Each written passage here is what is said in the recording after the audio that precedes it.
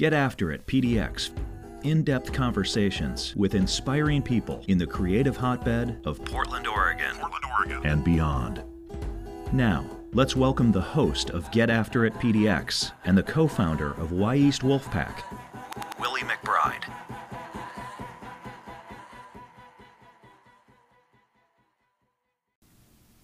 Welcome, folks. We are back with another episode of Get After It PDX. As always, we have a very special guest. Today, it's Damien Jackson-Ricketts, who is a doctor of physical therapy and owner of Stoke PT here in Portland, Oregon. Welcome, Damien. Well, thanks for having me. Yeah, glad you're here today. It's getting hot today. It's supposed to be almost 100 degrees, so nice Portland summer heat. Yeah, absolutely. It's been hot this summer. Yeah, for sure. Well, yeah, thanks for coming down. We're at the EcoTrust building at the Y East Wolfpack headquarters, in our little office here. Anyway, so like always, we want to go back to the back in the day and hear your whole story, go in sort of chronological order. So I know a little bit about you, but I'm excited to know more and hear about how this business got started and how you got interested in physical therapy and movement and all the good stuff you're doing now. So where were you born and raised? So I was born in a small town in southwestern Virginia. It's called Independence, kind of it's in the Appalachian Mountains, in like a section of it called the Blue Ridge Mountains. But yeah, my hometown is about 1,000 people. It's pretty small, very isolated. We had I think one stoplight for most of my life, and then they added another kind of like half, fake stoplight in front of the school. But yeah, so a very small town. Pretty isolated. I was when describing it to people, I always try to use kind of metrics that are relatable. So the nearest movie theater is 45-minute drive. Nearest mall is 2 hours away. Oh my gosh. Yeah. So if I fly home, my parents and my sister actually still live there. So when I fly home, I have to fly into either Charlotte or Greensboro, North Carolina, and then it's about 2 hour drive, two and a half hour drive from there to my parents' house. Wow. Yeah. That is out there. That's pretty unique. It is, yeah. What did your folks do? So my mom for most of my life was a stay-at-home mom. She did some kind of bookkeeping work on the side for some people. Now she works for the local library system, does a lot of their kind of bookkeeping and tax stuff. And my dad actually has a woodworking business, so he builds custom cabinets and things. He actually built our house, the house that I grew up in. No way, that's awesome. By himself, so yeah. Gosh, those are some amazing skills for sure. Yeah, it's cool. I think it was cool to have grown up around it. I think I didn't appreciate it as much as I probably could have, but I definitely picked up some skills along the way. Yeah. Nice. Yeah. Anything you've practiced recently or put to use? Let's see. Recently, not so much, but I have built a few things over the years. I built some shelves and stuff that are in our. We've had actually for a number of years now. We've kind of moved them with us, but I built some tables and some random other things, and bench and stuff. Yeah. That's so cool. I was a carpenter for a period, and oh, no way. I feel like working with your hands is just such a different thing, and being able to see what you produce for your efforts is a big thing. Yeah, I agree. I like that. Kind of having that physical product at the end is very gratifying. Yeah. So similar in ways to the work you do now, you get to see hands-on improvements over time. Yeah, absolutely. I think the sort of hands-on manual portion of physical therapy was something that kind of attracted me to it in the beginning. I think just because I had some of that history of working with my hands and kind of manually and having something that's more physically engaging as my work as opposed to just mentally, sitting behind a desk. So that was part of it, I think. Yeah, big difference from being on a computer screen. Yeah, absolutely. Hard to see your progress always on a screen. Yeah. Nice. So what were you into as a kid? Obviously in this rural environment, were you running around the woods or playing sports or what? Yeah, I would say some of both. I think that, growing up there, it was all that I ever knew. So I think I didn't fully appreciate the nature that I grew up around. I kind of just took it for granted. But it's really a beautiful area, and there's just tons of awesome nature around. So I've definitely, growing up, spent a lot of time just exploring the woods around my house and, go down to the creek and try to turn over rocks and find salamanders and catch snakes and things. Hell yeah. But I think growing up, as a teenager, I just kind of felt like there wasn't anything to do in my I'm hometown, sure. you know, and I couldn't really get around without having a car, so there was definitely that aspect. But yeah, and I also played sports. Soccer was kind of my main sport growing up. I dabbled in a few other things. I did a little bit of wrestling and a little bit of martial arts, but soccer was kind of the main one that continued all the way through high school. Yeah. Cool. So how big was your school? Yeah, it's pretty small. So there was only one. There was only actually one high school in my entire county, and my county is actually pretty big geographically, but just the population is very small. So my graduating class was around 160. Okay. And that's the entire county. So people were like bussed in from the whole area? Yeah, some people had like an hour and a half long bus ride every day. Whoa. Yeah, it was pretty interesting. It's also because the geography of the county, you know, changes quite a bit from end to end. So there would be days where, you know, I would wake up in the wintertime and there's, you know, it's sunny and maybe like 35, 36 degrees, no snow on the ground, and then school would be canceled because somewhere else in the county there's ice and snow on the roads. And it's just impossible for them to clear all the roads, and they can't make some kids go to school when others can't get there, so they would just cancel it. You're like, yes. Yeah, it was great. Yeah, we definitely missed a lot of school for snow when I was growing up. Whoa. Yeah, there were days like, there was one year when we had this big ice storm, and it was a month straight of school that was just canceled. So it was just like a whole month in the winter. What? That is a dream as a kid. It was great. I mean, it's great. There were parts of it that were kind of boring because like there were times where we couldn't get out of the driveway either, so I couldn't really go hang out with any friends or anything like that. But after a while, it got clear enough that we could at least get out. But nice. So at the times when you were sort of bored with your surroundings or hoping for some more opportunities as a youth, were you like eager to, you know, looking forward to the future when you could like escape your hometown environs? Yeah, I'd say so. Yeah, I was definitely, you know, kind of as long as I can remember, I was just like ready to kind of move on and get out and see more of the world, like do some more exciting things. So I mean, for me, I always just looked at like college as being that time when I was going to be able to just leave and go somewhere else. Yeah. So yeah, when I applied to college, it was pretty much all schools that were pretty far away, mostly in the Northeast. Just like I think the closest school that I applied to was like a 3-hour drive away. Okay. Yeah. And so if somebody had asked you in high school what you wanted to be when you grew up, so to speak, what would you have said at the time? Yeah, that's a good question. You know, I mean, when I first went into college, I was really not sure. You know, I didn't know what I wanted to do. Not unusual, of course. Yeah, not unusual. I think like one of the main interests that I actually had was film, so I kind of thought that I might want to go into directing film, which is obviously pretty different from what I ended up going into. But yeah, I mean, that was one of the things that I might have mentioned. I don't know really I don't really think physical therapy would have been on my radar in high school. I like didn't even really have any experience with it until like towards the end of my senior year of high school. And I don't think I was really thinking about that as a path at that point. What was your experience you had at that time? Yeah, so I had a pretty bad like hamstring injury playing soccer in high school. It was like not a full tear, but partial tear of the hamstring. And so I ended up going to physical therapy for a little while for that. I'd say that, you know, I was probably like a lot of high school students, definitely not the best patient. I think as soon as it started to feel a little bit better, I kind of just stopped going and stopped doing all the exercises, which is obviously not the best way to approach it. But apparently it made some kind of an impact on me anyway. Huh. So this is one of the questions where I'll ask you to go a little deeper. Yeah. So you were working directly with a physical therapist for months? So or was it just them? Yeah, it should have been for months. It was probably maybe like I'm not sure how long it was. It was maybe like a month that I actually went. Okay.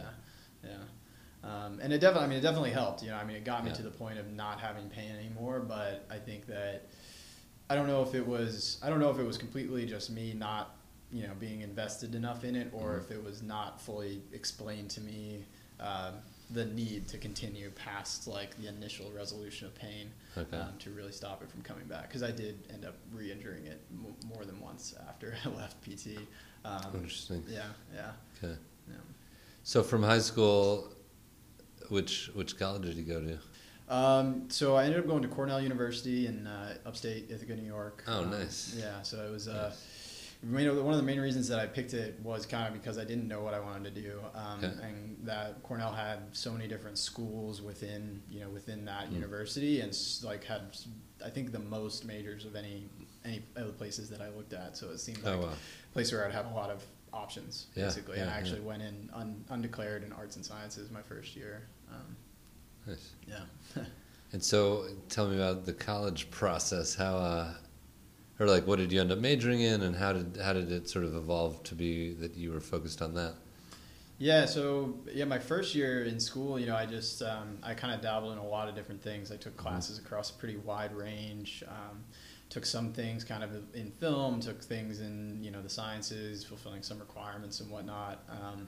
And then ultimately, I was kind of exploring the avenue of film a little more, and kind of read some things that were saying that if you haven't developed like a full portfolio by this point and you don't have this driving passion to constantly be making film, then just like stop now, because it's just there's so many other people that are that passionate about it that want to go into it that it's just not gonna be worth it. And I was like thinking about it, I'm like, I don't really think I have that strong of a passion for this. Like I haven't really done it before. I'm just kind of interested in it. Not sure if that was the right way to think about it, but that was sort of my thought process at the time. And then when it got to the second half of my going into the second half of my sophomore year, it was kind of time when I needed to pick something. So I thought about it a lot. I'd always been interested in health and fitness. Like staying active was always a big kind of part of my life since like middle school, I guess. And so I ended up deciding on physical therapy. I had some more physical therapy experiences while I was in college also, kind of more in depth than the experience I had in high school. Okay. And so I decided to sort of go down that path and transferred into a different school within Cornell, and kind of went into basically a pre-med track. That was like the closest they had for like a pre-physical therapy. Okay. Yeah.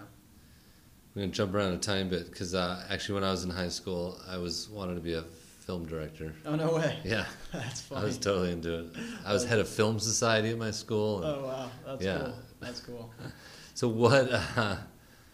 what about film was captivating to you, or what was the interest there?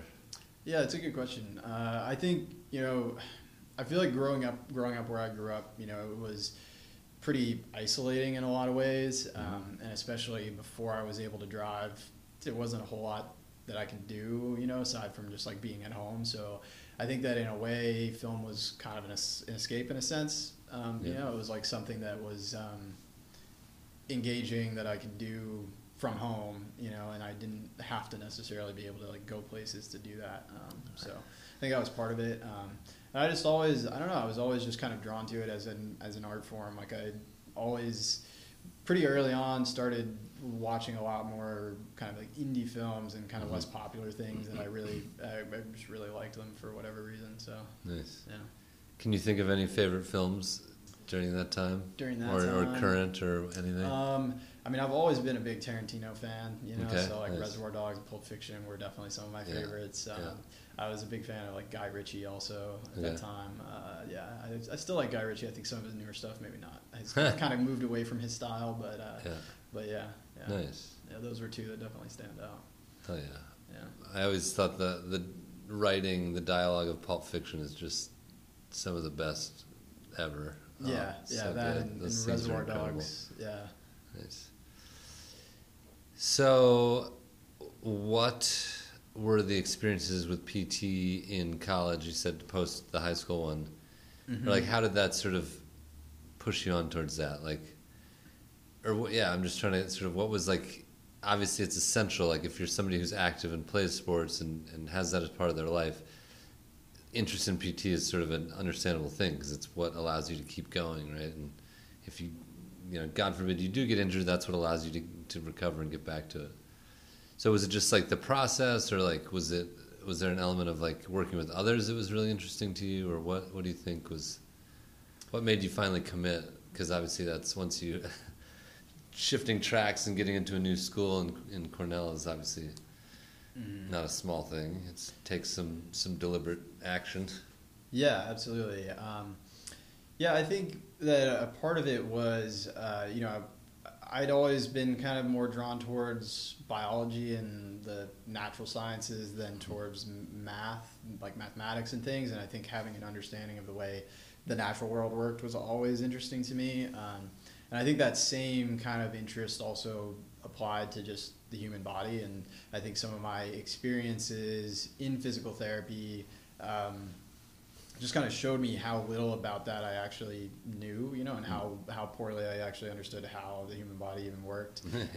And so I think a part of it was really just like my own interest in the subject material, and I just wanted to learn more about it, and I wanted to kind of know how to take care of my body so that I could continue to be active. So some of it was definitely selfish in that way.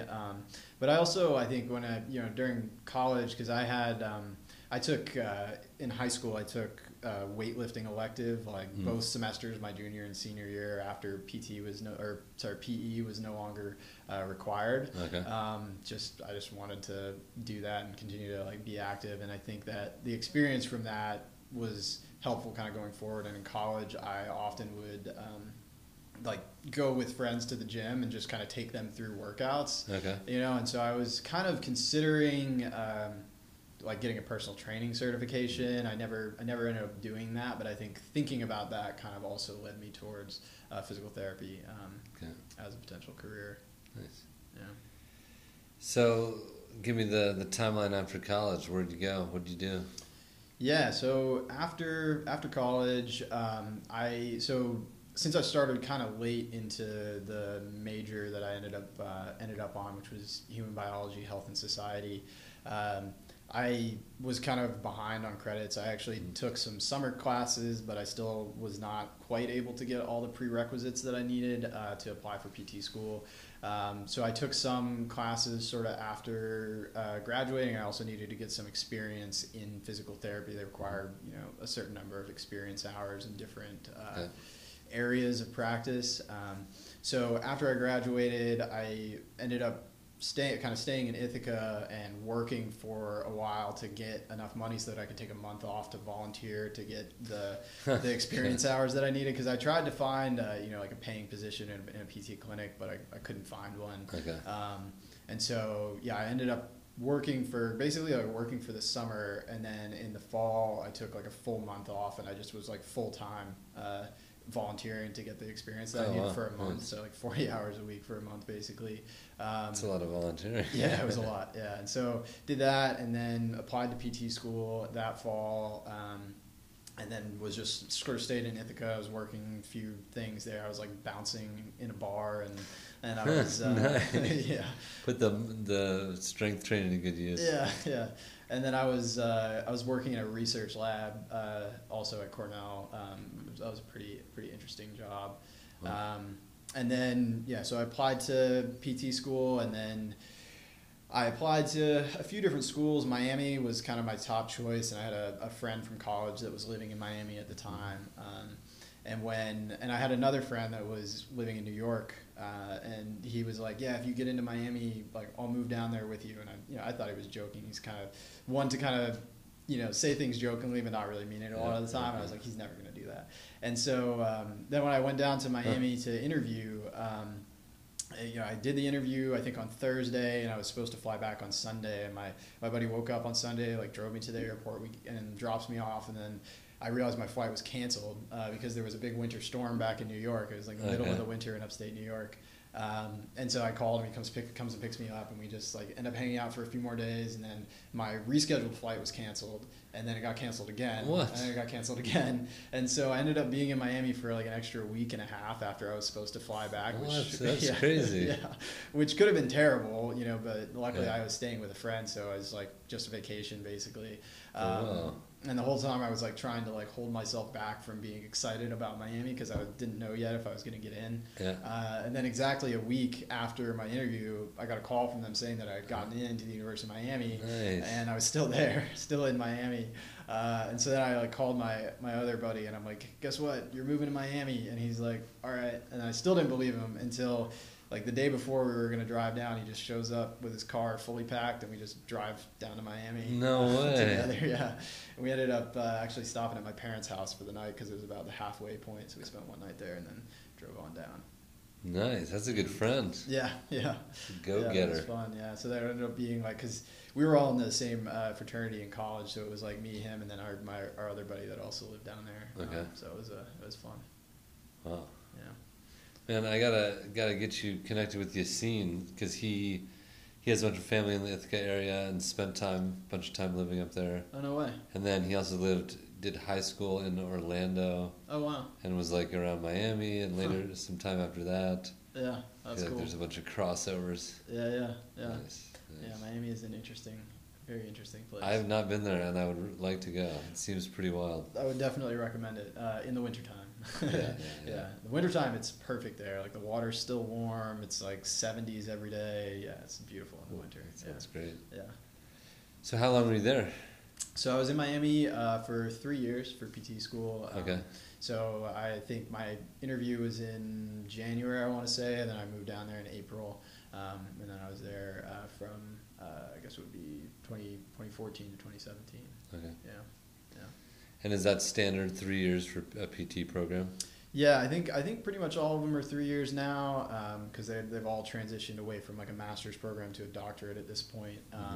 And then I know there are maybe a few that are combined undergrad PT school that condenses everything into maybe like 5 years or 6 years, but mostly a 3-year program. Huh. So sorry, the combination would be all the prerequisites plus the PT curriculum. Yeah, Okay. for that combined undergrad PT school, yeah. Huh. Yeah, so it shortens it by a good couple of years. Nice. So where were you off to after Miami?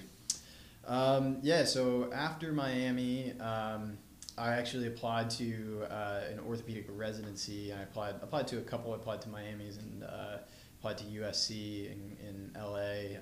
USC was kind of my top choice for that one.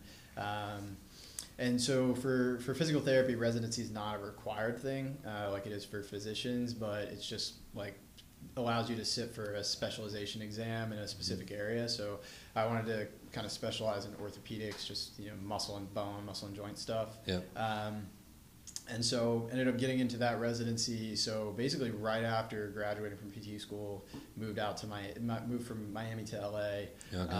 And then the residency was a year in LA, just kind of a pretty intense year where I was working in a clinic under a couple of mentors associated with the residency. One kind of focused on foot and ankle primarily, and then the other focused on kind of low back and pelvis. So I got a lot of training in those areas, and then also doing some teaching in the PT program at USC. So working with kind of the first year students there, and then taking a lot of courses on the weekends myself, and then meeting kind of like weekly meetings with the other residents to practice skills and go over literature reviews and stuff. So it was just, it was a lot of long hours, very intense, but I definitely learned a lot. So it was for 1 year?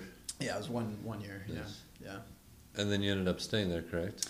Yeah, so we originally had not planned that, but my girlfriend wanted to apply to some MBA programs, and she applied to like UCLA and then a few other programs, and she ended up really liking UCLA and getting in there. So we stayed there for while she was doing her program, Okay.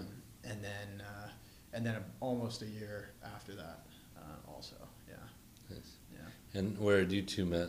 So we actually met in college, in undergrad in New York. Yeah, she's originally from Taiwan. She came to the U.S. for college, for undergrad.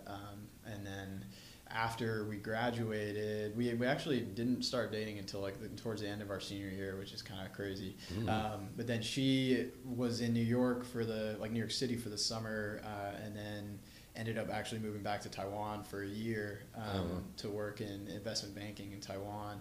And so we were kind of doing like long distance for a year where she was there. I was in Ithaca and then moved down to Miami, and then she actually moved down to Miami after that. Nice. Yeah. So obviously LA is a pretty far cry from your hometown. Yeah, it's about as opposite as it could be. So what was that experience like? I mean, did you like LA? Was it, how did that go for you? Yeah, I mean, I think there were definitely some aspects of it that I enjoyed. I really loved being able to go surfing pretty frequently. I like surfing. I hadn't surfed before, but learned once I moved there. I had a really good group of friends there, and there is actually there's a lot of outdoor stuff to do around LA. It's just hard to get to it when you're deep in LA. But those aspects I definitely liked. I think for me, the city itself was just a little too much. You know, it's a lot of traffic, a lot of pollution. It's pretty crowded. So those aspects, not so much. I think that I would have been totally happy to have left probably after that year of residency and kind of moved on. But it was overall a good experience, I think. But I was definitely ready to get to some kind of greener pastures, so to speak. Yeah, like Oregon. Yeah, exactly. Very green. Yeah.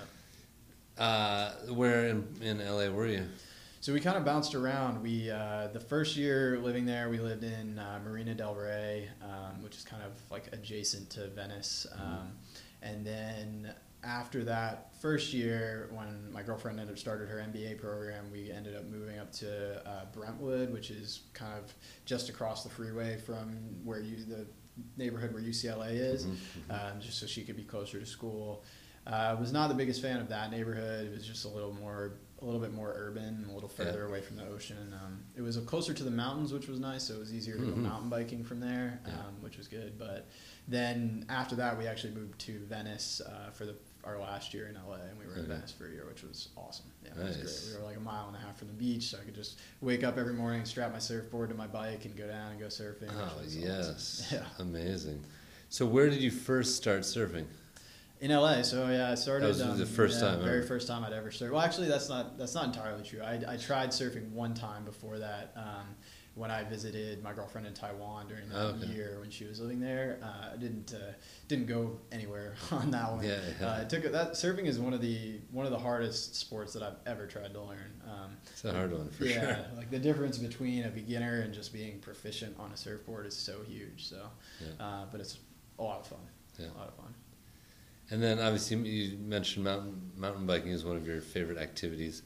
Did you get into that before LA or just once you were out there? Because obviously that area has a lot of good stuff.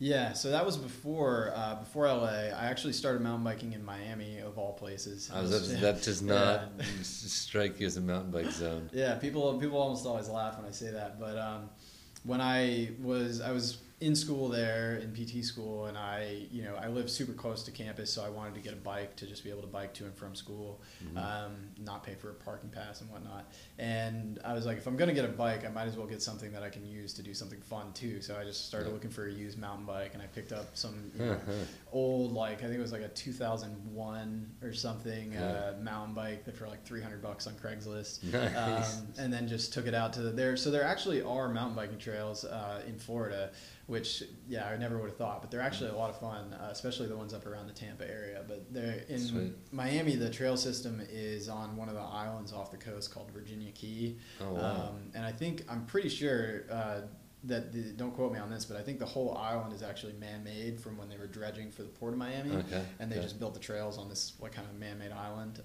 Wow. And so the riding there is definitely different from what I've ridden anywhere else. It's a lot of very just like a lot of ups and downs, like small hills and a lot of man-made features, but super fun place to learn. Wow. Yeah. You learn something new every day. Yeah. Yeah. Huh. Yeah. And so obviously you continued that when you're in LA. Yeah, I continued that in LA. When I first moved to LA, I went riding like shortly after moving there, and first time riding in LA, came back, realized that the frame of my bike was cracked. And so I was like, that's pretty much the end of that bike. And at the time I was so busy in residency and everything that I ended up not getting another bike until I finished residency. So for that kind of first year in LA, I wasn't riding at all. Okay. I was surfing a little bit, but I didn't really have a whole lot of time. So after that, though, I ended up getting a bike and then started going riding more. Met some friends who were also riding and got back into it. Nice. So after residency, what was the process like? Had you always thought about starting your own practice, or was there thoughts about just joining an established practice? What did that look like?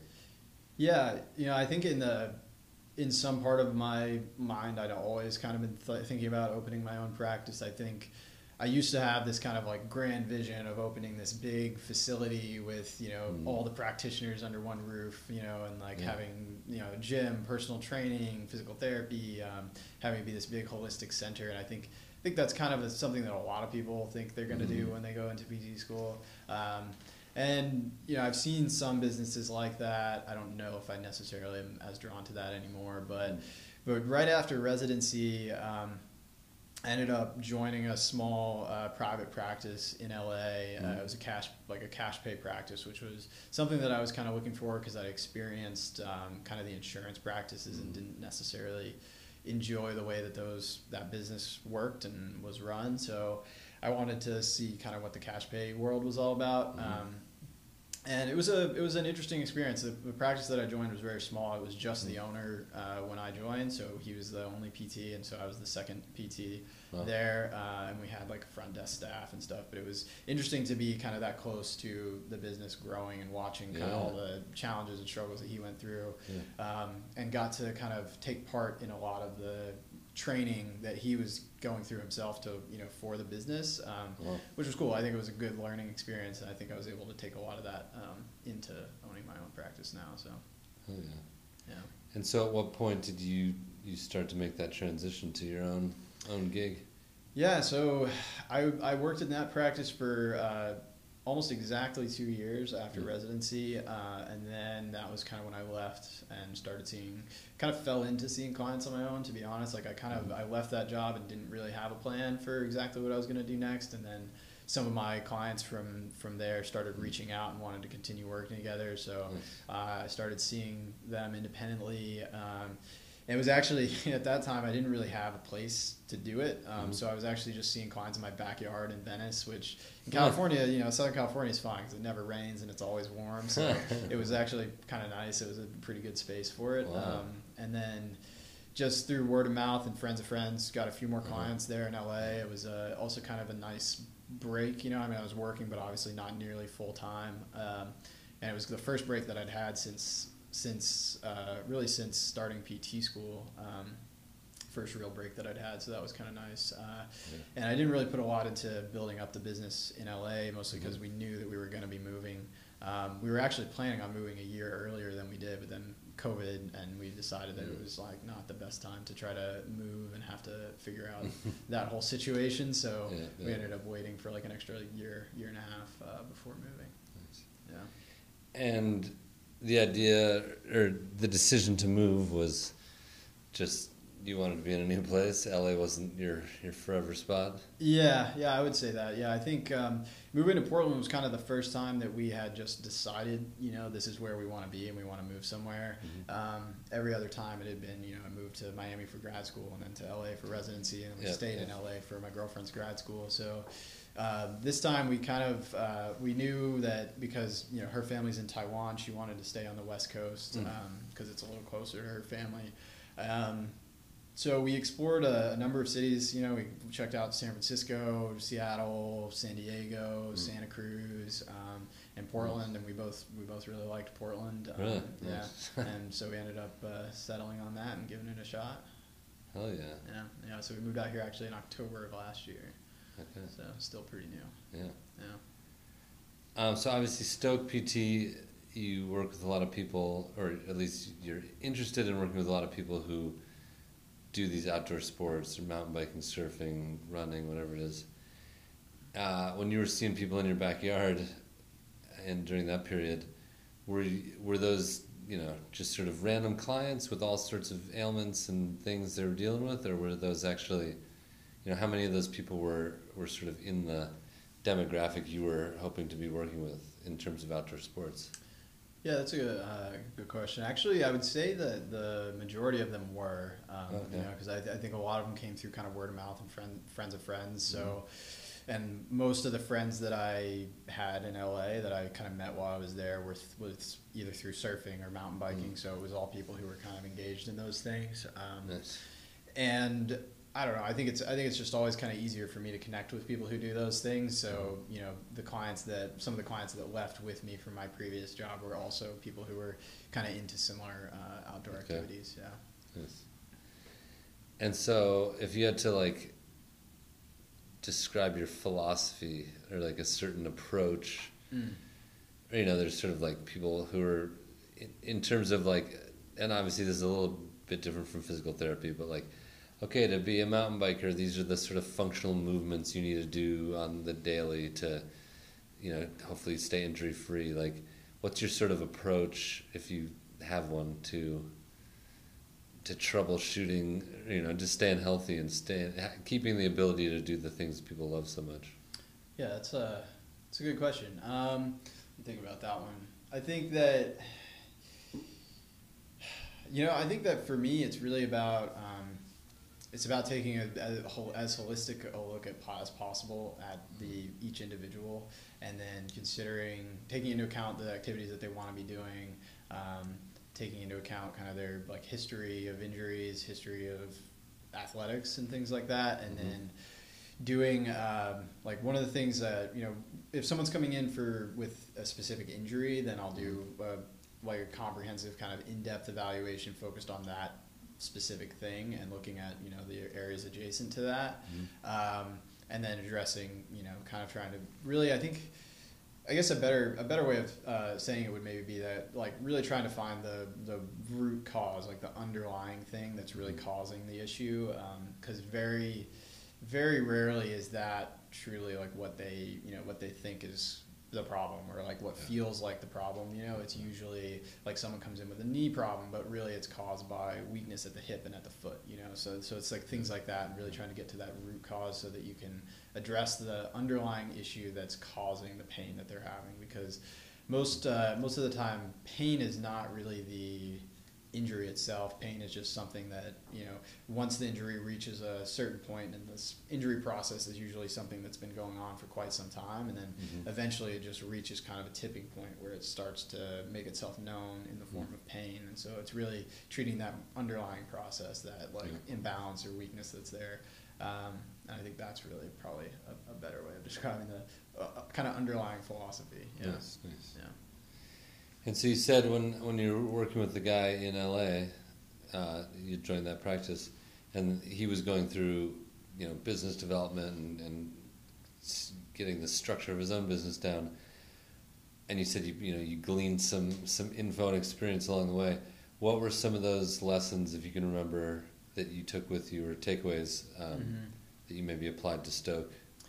Yeah, I mean, I think one of the biggest things is that when a lot of people think about physical therapy, they don't necessarily have a very strong feeling about it one way or the other, or it's it doesn't sound very exciting to most people, and a lot of the time for traditional physical therapy is just not really that exciting, to be honest. And so I think that one of the biggest takeaways is if you're going to be focusing on like a cash pay practice where your emphasis is really on being able to provide better service and spending more time with the people and really being able to get the results that you want instead of being kind of shackled to the insurance companies, you kind of have to change the idea of what your product is in a way. So like not really talking to people about physical therapy or selling them on physical therapy, but it's more like these are the benefits or results that you can get from this. So it's like if there's somebody that really loves mountain biking, it's like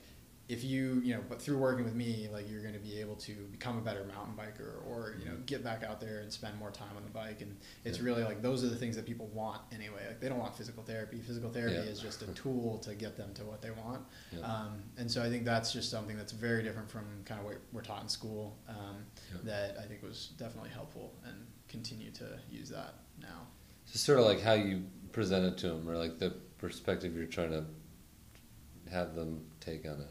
Yeah, exactly. Yeah, kind of the perspective that they take, but it's kind of overarching too. I mean, it's kind of a perspective that I take also. It's like it's not about what I do so much as what they want, and being able to get them to be able to do what they want, and just using physical therapy as a way to do that. So, I think in that way, I move a little bit away from like traditional physical therapy, and a lot of what I do is kind of more performance based and performance focused. So it's like a combo of kind of like performance training, or like almost performance therapy, if you will. But it's not just kind of we're going to get you out of pain and then send you on your way. It's like, how can we deal with this pain while also helping you to come back stronger than you were before, so that you have less chance of this or something else happening.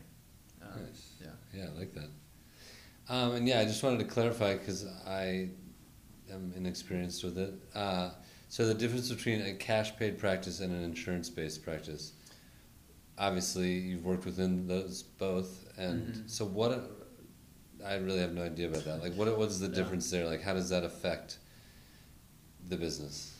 Yeah, so it can have a pretty big impact, unfortunately. I think a lot of people don't necessarily realize how much power the insurance companies have in terms of what practitioners do, but insurance companies basically, they determine what they're willing to pay for and how much they're willing to pay for it. Mm-hmm. So what that means for the therapists is that, they have to kind of consider what they're going to get paid to do and what they're not. And so that just adds another layer of complexity that's not even really considering what the client or patient needs.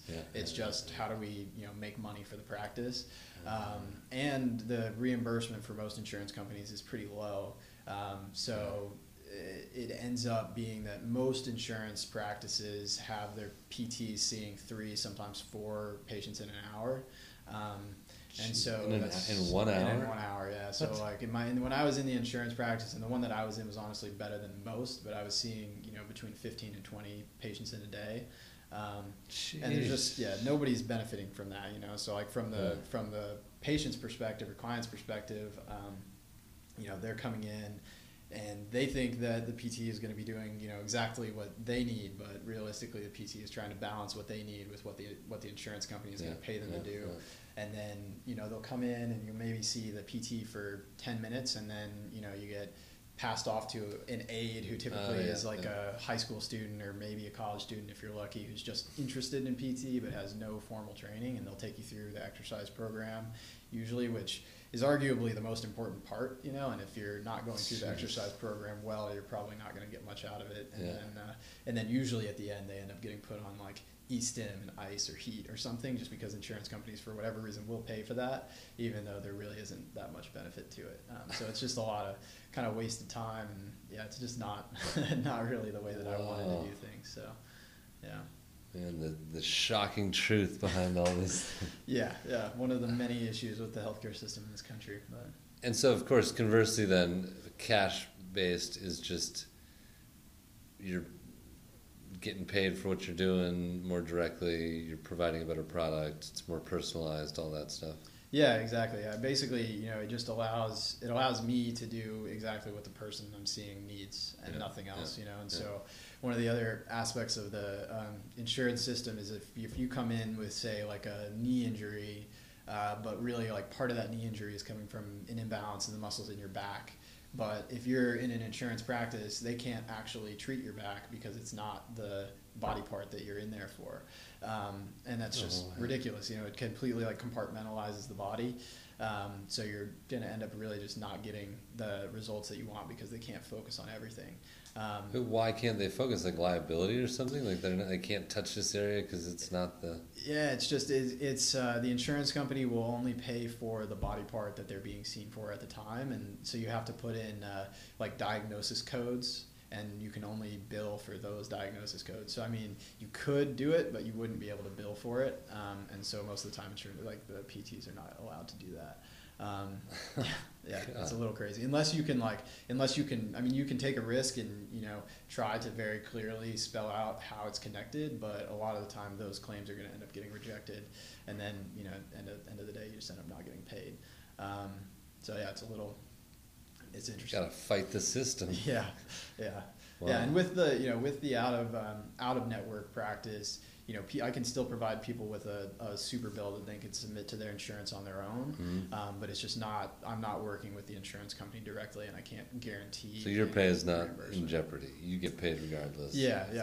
Exactly. My pay is not in jeopardy, and it's not, and I'm not like reliant on the insurance company, because obviously the insurance company's goal is always to pay as little as possible. So it's insurance-based practices end up spending a lot of time just trying to figure out how to bill properly and whatnot. Most of them end up actually outsourcing the billing, so they hire somebody to do the insurance billing to try to maximize their return, but it's just a game. It's all a game. Wow. Yeah. So you're in Portland now. You're settled in. Stoke is going. Yeah. Congrats, by the way. Thank you. That's awesome. Yeah. As a fellow business owner, I know it's hard at times, of course, so it's a big deal to be doing it. Yeah. What have you found, we'll go both positive and negative, what have you found to be sort of some of the greatest challenges you've experienced since starting your own practice? And what are some of the things that have gone better for you, or are exciting to you about starting your own practice? Yeah, I think I guess I'll start with the challenges, but one of the biggest challenges was after moving to Portland was just the kind of process of getting the word out. Marketing, self-promotion marketing are definitely not my strong suits, so just kind of getting that part has been a big challenge for me, just kind of increasing awareness and whatnot, because I guess I didn't fully appreciate how challenging that was going to be, because when I was in LA, like I said, I kind of fell into it. I had clients already when I started, and then through word of mouth and referrals and stuff, it just kind of snowballed on its own, versus we moved here not really knowing very many people here at all. And so that's been tough, building that network. So I'd say that's probably the biggest challenge. And then other than that, just there are just so many little things, little aspects to running a business that are just all things that I have no idea how to do. So I'm just like every day, like I feel like I'm constantly just learning something new and doing something that I'm completely terrible at, which I think is fun in a way. I kind of like that, trying new things and learning how to do things. But I think I sometimes get into a bit of a time suck if there's something that I've never done before and I really want to do it, and it just ends up taking me like all day on something that's so small. The other day, I spent probably 3 hours just trying to create a nice email signature with clickable links in it, and it was actually really hard, but I finally got it, but nice. But it's really not an important thing, but I just got sucked into working on it. Hey, those can be important. Yeah. And then as far as positives, I think the biggest thing is just that the freedom that comes with it, has been just awesome. So I really when I was in LA, it allowed me to just go surfing every morning, and then if the swell was really good, I'd surf in the morning and then surf in the evening, and just kind of schedule around it. And kind of the same thing now, it allows me to do a lot of the things that I enjoy doing, and at the same time, I think that it really lets me provide a better experience for my clients too. So by keeping the practice small, which is kind of my intention, maybe not as small as it is right now, but keeping it small, I don't really have plans to hire people or anything, at least right now. And by doing that, I think it allows me to really give each person the individual attention that I think they should have, which ends up giving them a better experience and better outcome. Nice. Yeah. And so how have you felt about Portland so far? You feel like you're settling in, and obviously you're trying to get in the community and make connections. How's that been going? Yeah, Portland's been great. I've been loving it so far. It's definitely, I think I would say it's my favorite place that I've lived so far. Oh, nice. Yeah, so I like it a lot. It's just, I feel like it's got a lot of things happening all the time, but all those things are also very accessible, So in LA, there's a lot of stuff to do, but it's just so inaccessible to do it, I remember in LA, we would look up a concert or something and be like, oh, this artist that I really like is coming to LA, and then you look up the concert and it's an hour-and-a-half drive, and it's technically still in LA, but it's I'm not gonna drive an hour and a half to go to a concert and then have to drive drive back. So it's just but here it's we've been to a couple concerts here, and it's just been such a smooth, easy experience every time. It's a 10-minute drive there, 10-minute drive back, and drive right up and park, and it's no line. It's just it's amazing. Very different. Way better. Yeah. I like it. Yeah, I think it's a good balance, and obviously the outdoor access is amazing. So yeah. What are some of your favorite spots so far, outdoors wise? Favorite spots, yeah. So I was, I haven't explored quite as much as I'd like this summer, just from traveling around for weddings. But let's see, where have we been? We went up to Mount Hood once over the winter and did some snowboarding. That was a lot of fun. Obviously got out to Forest Park a bunch. Where else have we gone? We've done quite a few hikes up in the gorge, which has been really nice. It's beautiful up there. We actually we did a hike up in close to Cougar, Washington, which we actually saw a mountain lion on that hike, which was crazy. Yeah. Really? Yeah. We came around a corner and there was just a mountain lion standing in the middle of the trail, probably 30 feet away from us. And then we were hiking with our dog at the time, and he just without even a second's hesitation, just took off after this mountain lion. And are you serious? Yeah.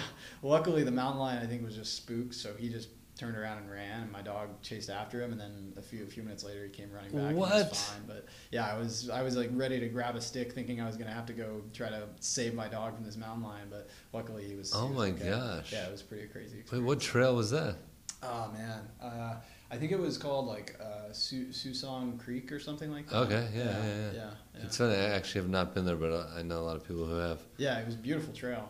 But whoa, dude, that is lucky. That is a pretty rare experience to see a mountain lion. Yeah, it was pretty cool. I've kind of always wanted to see one. Maybe not quite that close up, but it was cool. Wow, was it pretty big? It was big. Yeah, it definitely had to have been a full-grown one. Yeah, he was pretty big.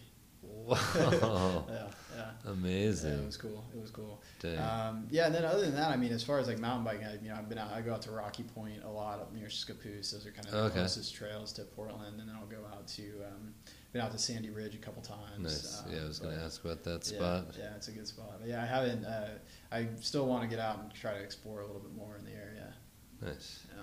Yeah. Well, we're getting towards the end of this, but what are your sort of future, both in the outdoor realm with all the activities you like to do? Like, do you have any specific goals, trips you're trying to do, things you want to get out and get after? And then also with the business, like, is anything up ahead that you're looking towards, or like specific events or ways you want to try to take places you want to take Stoke next? Yeah, so as far as like the outdoor stuff goes, we're going to be traveling to Hawaii in October for a wedding. We got permits for the Nepali Coast hike there, which is pretty excited about that. It's supposed to be like one of the most beautiful hikes in the world, and we're gonna spend 4 days there. So we'll just hike all the way out. You hike kind of, I think it's 12 miles out to the end of the trail, and then camp right on the beach there. And so we'll just hike out, set up camp, and then do kind of day hikes and just hang out on the beach for a few days, and then come back out. So I'm excited for that. That sounds incredible. On Kauai. I don't think I have any other major outdoor things coming up. That's like the main one I have planned. Nice. Just trying to get out and do some more mountain biking before it starts raining again. Nice. And then as far as the business goes, I mean, right now I'm just kind of focused on trying to get up to what I would consider like kind of full capacity schedule wise. And then, I'm not 100% sure. I've been thinking about potentially, trying to move into, more of a formal like space or a bigger space. Whereas right now, space is pretty small and intimate, which works well for what I'm doing, but I think there could be some benefits to having a little bit more space.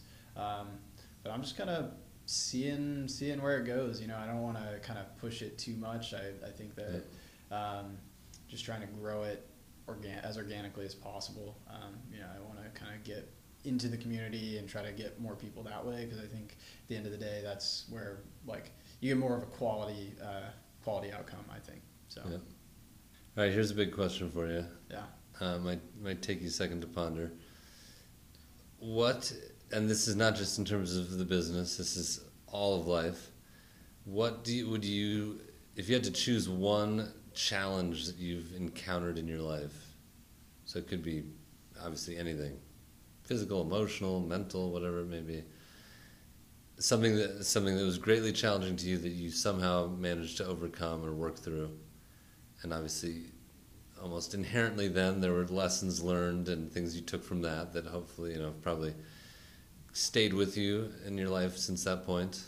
What, if you had to pick one of those challenges, what would that be? That is a big one. Yeah, I'm going to have to take a minute to think on that. Yeah, totally. Take your time. Yeah.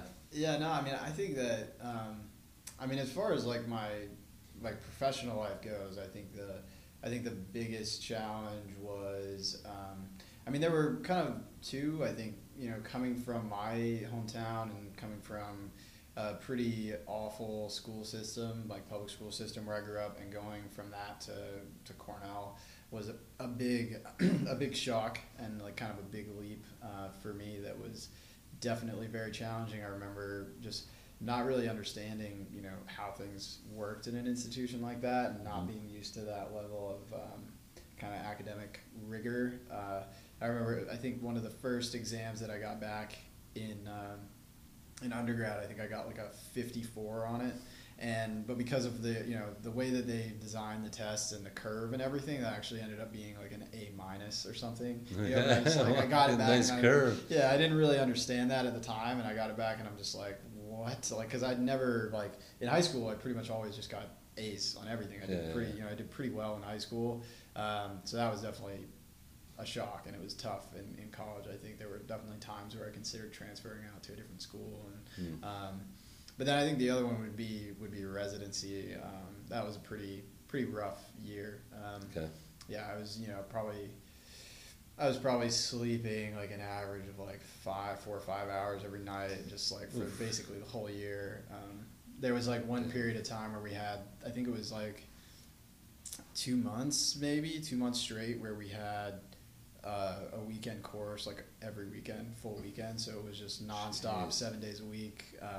And like I would be in the clinic, and then 2 days a week, I would be in the clinic basically all day, and then 2 days a week I was teaching in classes at USC. So I would go straight from the clinic to teaching, and then I also had the residency meetings after that. So I would be like starting in the clinic, in the morning, like getting up 7:30, maybe going to work, and then getting home from that at like 10 p.m. Jeez. And then just doing it all over again the next day, basically. Oh my so it gosh. was, that was pretty tough. And I think that, that was definitely the most challenging academic, or like, it's not really even necessarily academic, but just challenging work-wise period. How do you think you stayed the course? Like what, you had your eyes set on the prize, and you were just going to do what you had to do, or how do you, I feel like, some people might eventually lose steam or, feel like they couldn't do it and quit. Yeah, I mean, I think that I don't know, I always have a hard time stopping something that I start. So I think, once I started it, I was just on principle. Yeah, I was just going to finish it, and I just kind of put my head down and just did it. Just didn't really worry about it too much, or worried about it as little as possible. Just made sure that I was still, like working out every day and like getting exercise, going surfing when I could. I think those things helped a lot. And, sometimes at the expense of sleep, but I think at that point that was kind of what I needed more than sleep. So it was tough, but I think ultimately it was the right decision. I don't think I would do it differently if I were to go back. All right, last question. So for other people who are facing big challenges in their lives, whatever they may be, or starting a business, whatever, what if somebody needed some advice on how to do it, how to keep going? What would you say? What wisdom would you give them? Yeah, that's a good question. I don't normally consider myself wise enough to offer advice, but don't be humble. Come on. But I think I would think I think the things that are helpful for me is just trying to really continue to focus on getting the things in that help me to relieve stress. And so like for me, that's exercise, like working out, spending time outdoors, like continuing to fit those things in, maybe at the expense of some of the things that you feel like you need to do, and just not getting too hung up on all the things that need to be done. So I think that just remembering that there are countless things that you could be doing, and there's just no chance that you're ever going to do them all. So just trying to be more selective about what you spend your time on, focus on the important stuff, and then make sure you're getting some time in for yourself too. Sweet. Yeah. See, that was great advice. You're wiser than you think. Thanks. Cool. Well, that's about it for today. We're right at 1 hour. It's been great to talk to you. Yeah, great talking to you too. Yeah, good to hear your story. Psyched you're here in Portland. Psyched we connected, and excited to see Stoke keep growing and hope for its success in the future. Thank you. Thanks for having me. I appreciate it. Awesome. All right. Well, have a great day. We'll talk soon. Thanks. You too.